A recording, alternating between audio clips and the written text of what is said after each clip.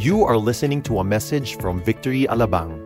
Get the latest updates by visiting victoryalabang.org or like us on facebook.com/victoryalabang. Really, it is a privilege and an honor to preach the Word of God. I stand only by the grace that God has provided me. And I love it when people talk about and think about some people being theologians. But in fact, all of us are theologians. The question is, are we right in our theology or not? Really, right? When you think about it, there are so many things about our understanding about God that needs to go back to the worldview. I am married. This is my beautiful wife, Aisel. And we've been married for a little over a year. And I'm enjoying this season of marriage. In fact, we have been blessed with a 4-month-old daughter. That's her. Yeah, she's cute because she looks like her mom. And some of the most frustrating things about the first few months of parenting my young lady is, if you're a parent here, you would know this. The first few months, they'd cry and it's just so hard to figure out why. You know, you've given them milk. I've tried to make her sleep. I would sing songs. All of my songs I could sing. I can't. And for the life of me, in my heart, in my mind, please let me understand you. I cannot understand what's happening. Please. I'd give anything so that I would understand my young lady. But it's just so hard. But every Sunday, think about this. We gather here, not just to talk about, but to understand a little more about a God who is infinitely wonderful, infinitely glorious, infinitely loving. And He is more than willing and more than able to talk to us, finite beings. Think of that for a moment. And that's what we do on a Sunday service. In fact, that's what we have been doing in this service. A little by little, we're trying to understand and appreciate more about who this God is. And we're in this series entitled Worldview. And what we're doing really, it's a play on the idea of worldview, because all of us has a worldview, a perspective. Whether you like it or not, believe it or not, appreciate it or not, we have our perspective about God, about ourselves, about our people, about the things that we do are shaped by the perspectives that we've gathered from our past experiences, education maybe, relationships maybe, and these shape some sort of a lens through which we see the world and interpret the world as it is. And as we say, if we have the wrong worldview, we'll have the wrong worldview. That our perspective, if not shaped by the Word of God, will really be erroneous. We live in such a world right now where perspectives are really rampant, all sorts and kinds of. The most prominent in my mind, when I observe, is the kind of perspective that you would observe in parties such as these. I have been to one and I never really enjoyed them. But when you think about it, the kind of mindset that says, I am what I feel. If I feel this way, therefore that's who I am, that's how I want to be. That what I feel is always right. But if you think about it, a little deeper of thinking you would know really that it is not always right, the things that you feel. And it is through the Word of God that we see the right perspective. You see, in this series, we're trying to talk about the beautiful Word of God. Last week, who among you here, you were here last week? We talked about inspiration. And we talked about that under the umbrella of the theology that says that the Bible is an authority. Now, we're saying that this Bible right here, all 66 books, 39 in the Old, 27 in the New, 1,500 years of writing, around 40 authors, a king, a farmer, a tax collector, even a Christian murderer is one of the authors of this book. It's all written by a God that is loving. We live in a world where authority is movable and questioned. That the authority in the house is in question. Who's the authority here? The authority in this country may be sometimes in question. The authority of the society. But among you here, you know that the authority of Scripture will not fade away. That the authority of God, whether you like it or not, believe it or not, accept it or not, is true. It is there. And what we're trying to do is to appreciate this fact this authority of God. And as we progress through this talk about the authority of God, there's so many ways to approach this topic. We can go all scientific and talk about how the Bible was the first to describe the world is round in Job.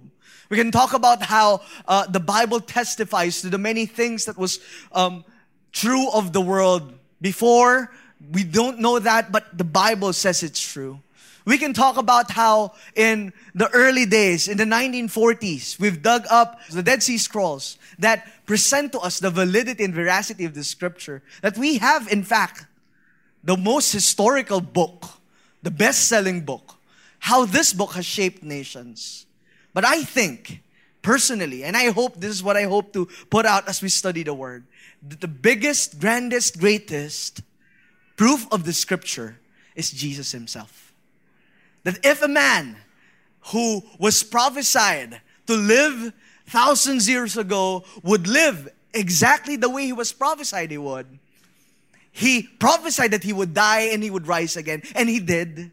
I believe that's the best evidence of this living Scripture. That's why we'll listen from him as we read Matthew chapter 5, verses 17 to 18. I'd invite everyone to stand up in reverence to this Word of God and really reflect how this Word of God not only has authority because it says it is, but really an authority in our lives. Matthew chapter 5, verses 17 to 18. Do not think that I have come to abolish the law or the prophets. I have not come to abolish them, but to fulfill them. For truly I say to you, until heaven and earth pass away, not an iota or a dot will pass from the law until all is accomplished. Let us pray.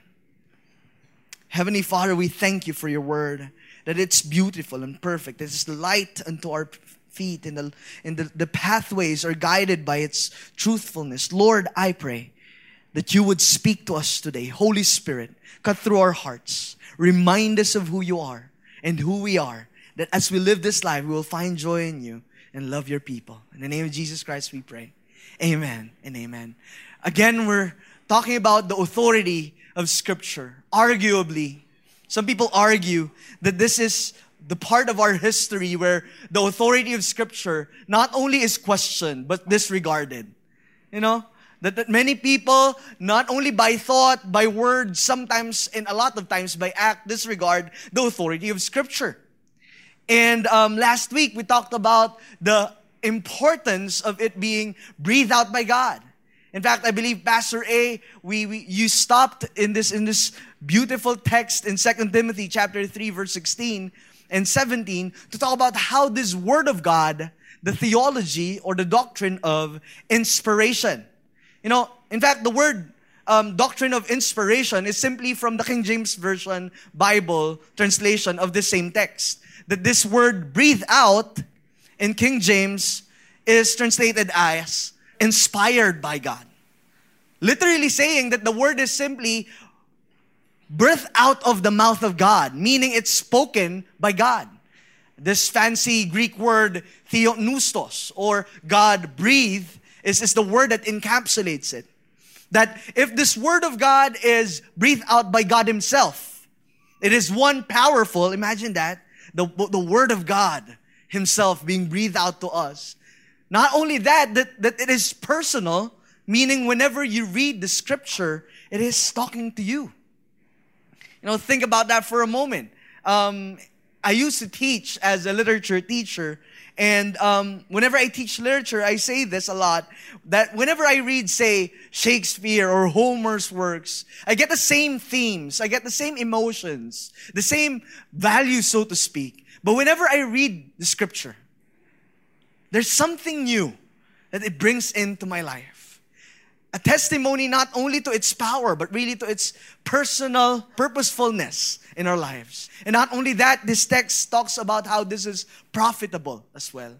That if it is inspired by God, it is truly authority. That if it is theopneustos, it is God-breathed and therefore the Word of God. As we talk about authority, we need to think about how this word really is. The guideline to which our lives fall into place. Need to ask ourselves about the questions that maybe, just maybe, we are asking about the scripture as well. Today we're going to zoom into two of those doctrines under the idea of authority. So we have three basic doctrines in authority. The first one is inspiration. The other one is infallibility. And the last one is inerrancy. And today we're going to look at infallibility and inerrancy. That these two words, so to speak, are important into our understanding of Scripture. Quick definitions. Infallibility. Infallibility is that the Bible is incapable of failing and therefore permanently binding and cannot be broken. In short, in Filipino, I like translating it because it captures the word correctly and really beautifully. Infallibility means hindi nagkakamali. Infallibility. That it is not wrong, nothing's wrong there, and it would not be wrong in any way from this point on until Christ returns. It's infallible. That it is incapable of failing. Another term here that we're talking about is inerrancy. Inerrancy simply means that the Bible is without error. In Filipino, walang mali. Right? So, hindi nagkakamali, it's not going to fail. That you stretch it in a lifetime of this earth until Christ comes again, it would not be wrong. Anything that it claims about itself is true. Anything that it says about who we are is true. Anything about it says about who God is true. And also that it has no error in its original work. Now, in the Philippines, maybe, I grew up in a very religious family. I grew up in a town called Batangas. Some of you've been to Batangas. We live near the Basilica of Taal, and there's a really big church there, really big Catholic church. And most of the folks there, at least my grandparents, are very, very, very religious. And we had loads of Bibles. And rarely do I hear them, in fact, question the inerrancy nor the infallibility of scriptures. But in our world today, the attack towards the infallibility of and inerrancy of Scripture is not just a thought or word attack. It is in the way we live. That whilst we may agree that it is infallible and inerrant, a lot of times our lives does not speak to its infallibility and inerrancy. And therefore my prayer is that as we listen to Jesus' words, we would listen to it and hear God piercing through our hearts and how to live this infallibility and inerrancy. We're looking at a familiar text in Matthew chapter 5, verses 17 to 18. In fact, you might remember we talked about this in our series entitled Redefined, when we talk about how Jesus redefines the many things in Scripture, not changing, but giving a better perspective of what it truly is. This familiar text, what has happened here is that Jesus was born and he attracted a lot of followers. And whilst this is ongoing, a lot of those followers, he went into this mountain, this hill, and then started preaching. Talked to them about those who are blessed. And as he discussed who these people are blessed, people started thinking, wow, this is a different kind of kingdom. That in Jesus' kingdom, blessed are those who are weak. In His kingdom, blessed are those who are poor. Blessed are those who are mourning. See, it's an upside down kingdom that Jesus is presenting. And people started thinking, and he from this point on, he was saying, you are the salt and light of the world. You see, these people have been waiting for a man or a leader that would not only lead them, but also would change the way they live their lives, would change the oppression that they feel from the Roman Empire, which they are under, this Israelite people at this point. And then Jesus suddenly cuts and tries and redefine again something in their mindset. Do not think that I have come to abolish the law or the prophets. Because people might think, I was imagining the scene. While they're thinking about the Beatitudes, how they are blessed if they're others.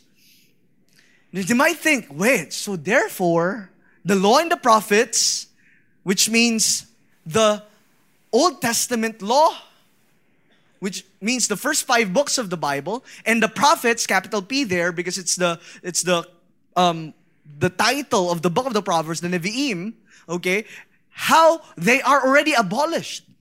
So these people might be thinking, okay, so since Jesus is telling me about this really changed kingdom, this upside down kingdom, maybe we don't need the law or the prophets anymore. We don't need the text. We don't need their Bible, so to speak. The spirit of this thinking continues until today. That people think that maybe we can do away with the Bible. Not because Jesus is here, unlike this situation right here, because Jesus is explaining all these different things. But because maybe we have created a different God that we feel like. Maybe we could just do away with the Bible. Maybe we could just put it on the shelf, never to touch it again. Maybe we could just open it in our phones every time we feel like so. Maybe we could just distort, and change the law.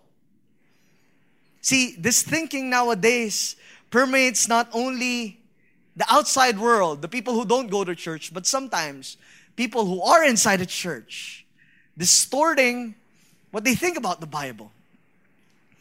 There are many attacks towards this Bible, the truth of what it says. But Jesus says vividly that He came not to abolish them, but to fulfill them. This word fulfill is a curious Greek word because not only does it say it will fill the gaps of your understanding of the law, but Jesus promised that through Him, the law, the Bible, makes better sense. And it should make the sense that would meet who they are as people. This is where I'd like to ask God for us to understand the idea of infallibility. That if Christ said, no, I'm not going to abolish what you have been taught since you were young, because they have not failed and you will not fail, I will fulfill them. This is where we get our idea of infallibility. That it will not fail. I like simplifying the idea of this doctrine, infallibility, to this statement, that the Bible is trustworthy. The Bible is trustworthy. That I can put my trust. A lot of people ask, so what? If the Bible is trustworthy, I actually think it right. This is so important, that the Bible is trustworthy. Because week in, week out, we open the Bible, we ask God to move our hearts towards Him, and we're not just asking you to invest time in reading the Bible. This is an invitation not to invest money. This is an invitation to invest your life, your eternity in what the Bible says. You see, if we're wrong in our understanding of the trustworthiness of Scripture, a lot of other things does not fall into place. A lot of other things would crumble if not of a trustworthy God who wrote His Word, that it is trustworthy. Many people sway into the beliefs of the world that maybe, how is that 2,700-year-old book relevant to me today? Its values are outdated. The way it thinks, the way it prescribes life, the way it prescribes marriage is outdated. Today, marriage can be just a transaction. The Bible says no. It is a covenant. Today, the prevailing thinking is that whatever I feel I would like to do, I would do. No, the Bible says you shall serve. You shall love the Lord your God. That you're either servants of the world or servants of God. You see, this invitation to trust the Scripture is a heavy invitation. That's why if you're here, you're a visitor, you're coming into church and you go, I do not know if I'm going to put my life there. Because if I just ask you to just listen to this talk and just go out and live on your life and not care at all, that would have been maybe a good afternoon, but eternity rests on our understanding of the trustworthiness of Scripture. Our eternity, our joy in Christ, our love for other people. The Bible is trustworthy. And that's what Jesus is saying. That as He tells them, no, don't ever think that I came to change the law, what you've been told. I come to actually show you further how it's fulfilled in my life. As I've said, the greatest evidence of the Scripture is Jesus Himself. Because we can argue about so many things about, really, you believe that the Bible is true? It's just a bunch of fairy tales. You really believe that snake talks? If God can create the world through His Word, He can create, everything else. But the trustworthiness of Scripture is in question. And as we ask God to work on this truth, maybe, just maybe, we can step back and consider, how is this trustworthiness lived out in our lives? In the same manner, look at this in 1 Peter chapter 1, verses 24. As Peter encourages the people to hold on to the hope that they have, he says, "For all flesh is like grass." He's quoting a text from Isaiah 40. "And all its glory is like a flower of the grass. The grass withers, the flower falls, but the word of God remains." And this is the good news that was preached to you. That this good news, this gospel, literally, that was preached to us will not fade away. It stands in eternity. The many things that we latch our lives into today may fade away. Popularity, money, relationships, sex, pornography, those many things, those other things that may be sin or not. If it's not in Christ, it can easily fade away. But the Bible, its truth, its good news, is for eternity. We are sojourners, as Peter talks about. We are living in a world that we're foreigners in. That a lot of these things wouldn't make sense, but the Word of God gives us the light to which we are supposed to gear towards. We are sojourners. We are travelers for a moment. I love thinking of the Bible as a window that allows me to see a whole great new world that otherwise I wouldn't see if I just look at my life. Otherwise, I wouldn't see a brand new perspective of this life if not of the Scripture. A psalm in chapter 18, verse 30, that this is God. This God, His way is perfect. The word of the Lord proves true. He is a shield for all those who take refuge in Him. I love the parallelism. That's a thing that psalmists would do. They would repeat things. This God, His way is what? It is perfect, and the word of the Lord proves true. That term there in Hebrew is almost the same as perfect. And it's because it's the perfection of that. The function is that it is a shield. It covers. It protects. Think about how the Scripture is our shield in all life suffering, but not only in this lifetime, but in the lifetime beyond this. That this is the Word of God, that we can trust what it says it'll do. The trustworthiness of Scripture transcends the many things of this world. That if we could believe that this Bible is trustworthy, we could go beyond the many things that this lifetime can offer. In, I think, 1980s, a popular thought came in, not only in universities, but in popular thinking. The thinking of the popular idea of positive thinking. Have you ever, come across that? And in fact, a university that I know of, eventually developed a discipline, positive psychology. But when you think about this, any philosophy that is not grounded in the word of truth, when stretched out in eternity, would simply snap. Even positive thinking. Like, no matter how positive my thinking is, if that is stretched in eternity, I know for sure a day I would fail in thinking positively. That no matter how I force myself to think positively, it's not working. Why? Because the Bible says a different thing. That I don't need to think positive. I need to think Christ. I need to fix my eyes on Jesus, the author and perfecter of our faith. That in my own self, filling myself with joys would never be enough for me, no matter how positive I am. That I need Christ so much so that if I don't have Christ, my life would just fade away and result in nothing. See, the trustworthiness of Scripture is a guide to us towards not only this life, but to Him.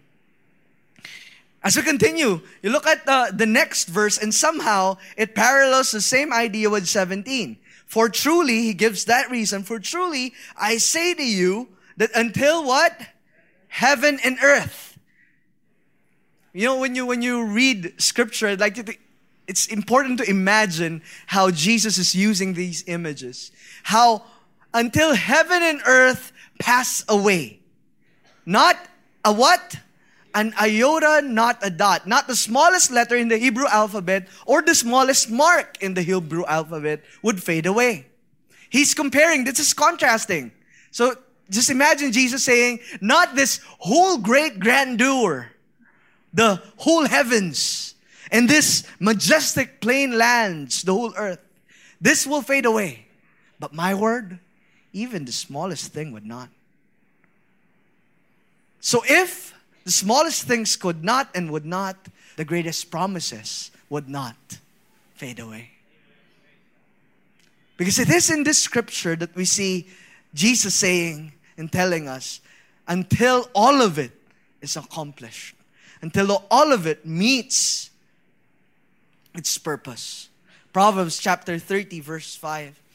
Every word of God, love that idea, every word of God proves true. He is, again, the image of the poet, a shield to those who take refuge in Him. That this word is like a shield. This image of a God that is able to take us in. But I like to zoom into that idea, not an iota nor a dot. It proves to us that not only is it infallible, but every single part of it is inerrant. It does not contain errors. Simply mean, I like saying that inerrancy is summarized with this statement. The Bible means what it says.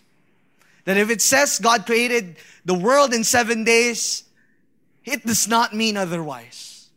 That if God said nothing is impossible to Him, it is not, well, some things are a little bit impossible, but most of the things are. No, it does not contain errors. Inside the church today, there are many people who maybe even in honesty go to that point where they ask, maybe this part of the Scripture, I'm not sure if it's true, but you know what? The Bible says no. All of it is true. And if we can believe in a God who breathed out His Word, who breathed out everything into existence, we can believe that He guided His Word to be fully true, to be fully without error. Fairly recently, I think, there was that controversy of the missing verses in the New Testament. Have you ever heard that? They say around 16 verses missing in the New Testament. Quick example, Matthew 17:21. In fact, if you search your Bible, Matthew 17:21, if you're using ESV, it's not there. And you go, huh? Really? The first time I checked it, what? Oh, yeah. It's 20 space 22. It's not there. There are other places in Scripture. And many people say, oh, therefore the Bible is corrupted. Therefore, maybe through translation, they have lost its way.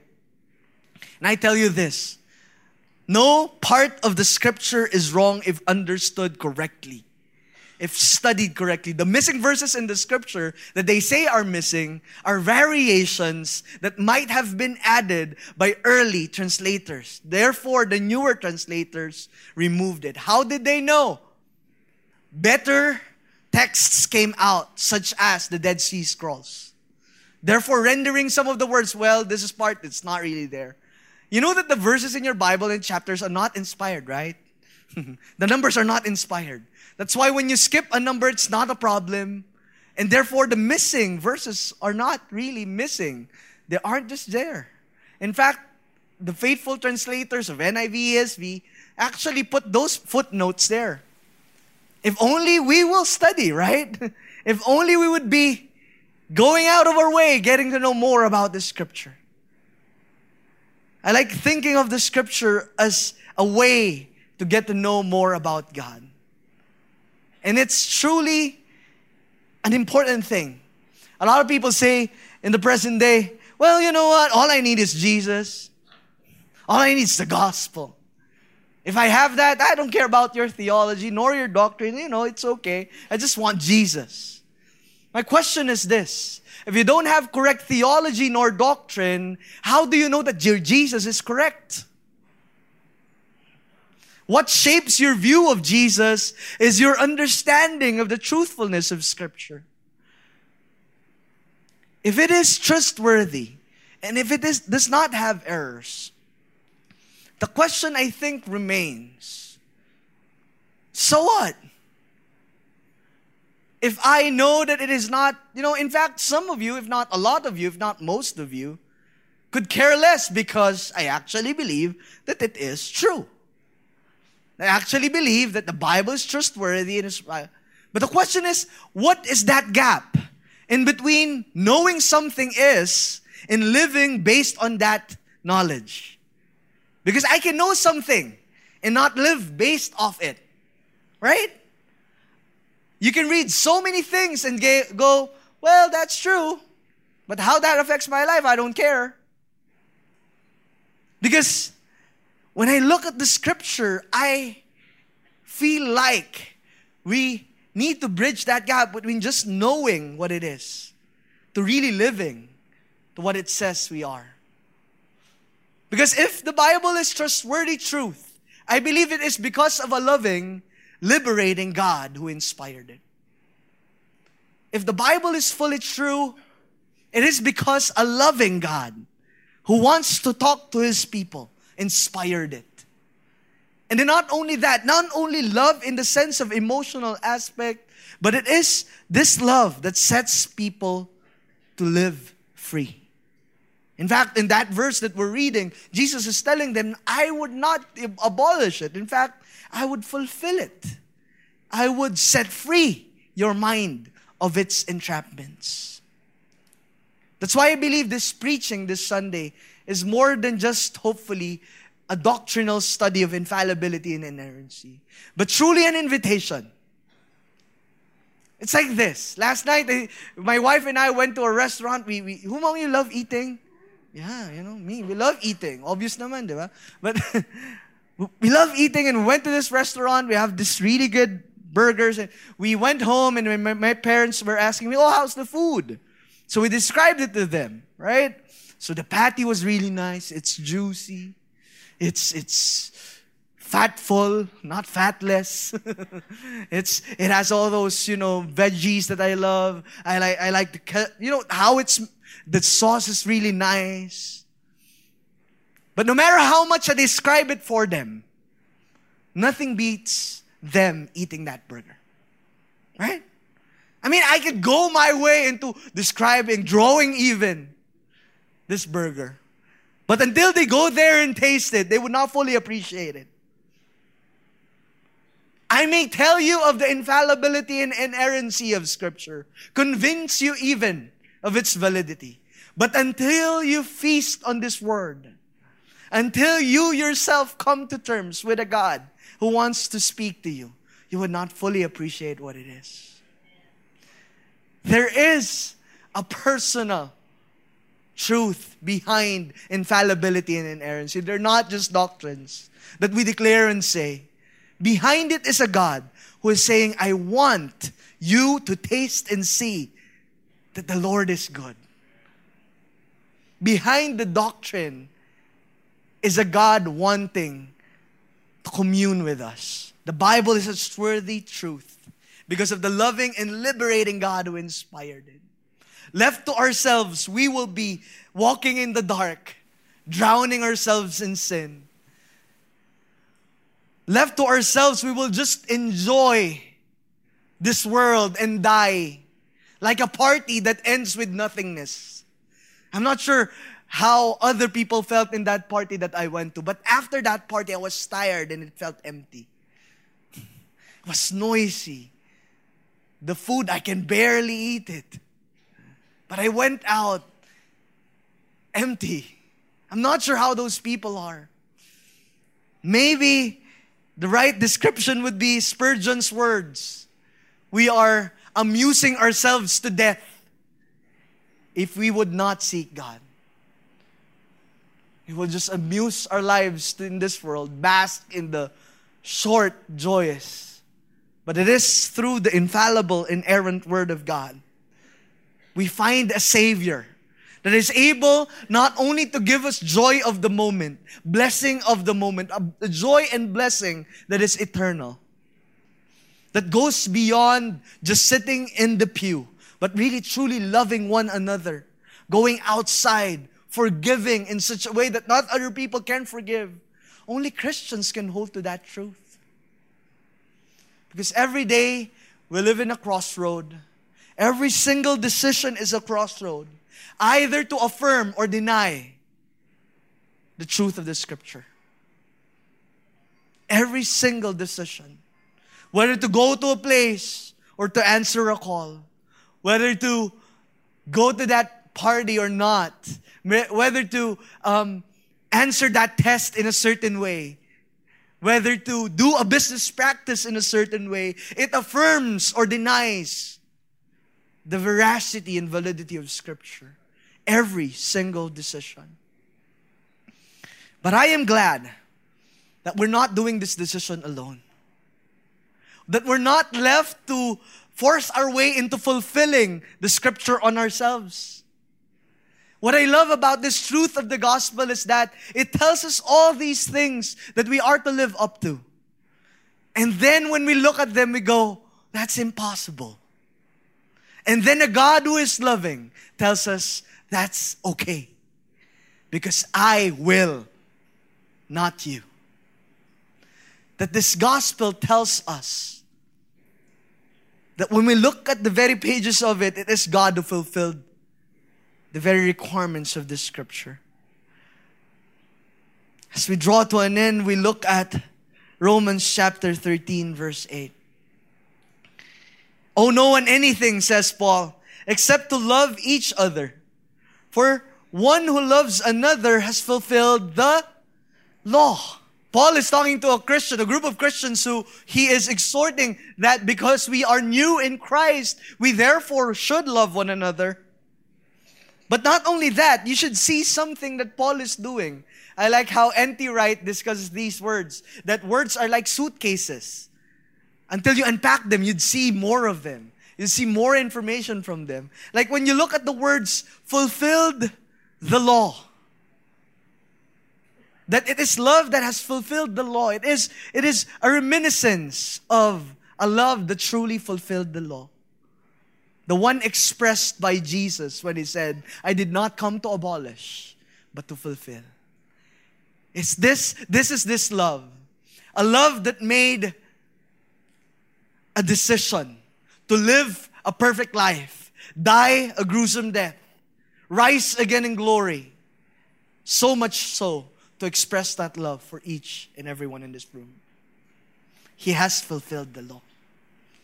He has fulfilled what it says.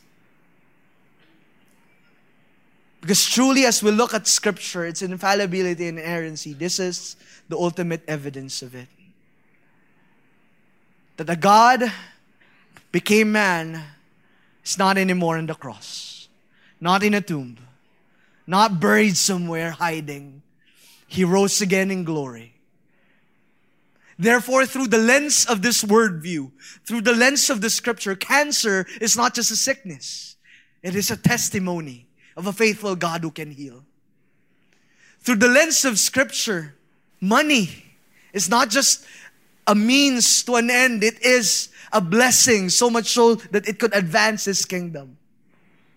That through the Scripture, relationships are not disposable. They are expressions of God's loving grace. That through this Holy Scripture, we see a God who is not angry at sinners only. Because of grace, He is angry, but it is removed through grace. I hope and pray that as we think through the infallibility and the inerrancy of Scripture, we're listening to the words of the man who fulfilled it. Let's all pray. Oh, gracious and heavenly Father, You have given us grace so much so that when we bow our heads and pray, we're talking to the God who created the universe. Lord, may we not miss this opportunity to interface with You, to talk to You, to know more about You. Oh God, I pray for my brothers and sisters. I pray that the Holy Scripture would shape the way we think, feel, and do things. That through the Scripture, we are far more than just creatures trying to figure out the world. We are purposeful individuals. We have a great destiny, not because of who we are, but because of our God. I pray that Your truth would be that of what is expressed in the preaching of Paul, that it can cut through the heart like a surgical tool, cutting before healing. I pray that we come out of this place with a brand new desire to get to know more of You through Your Word. A brand new desire to live in such a way that declares You are God above all. In the name of Jesus Christ I pray. Amen.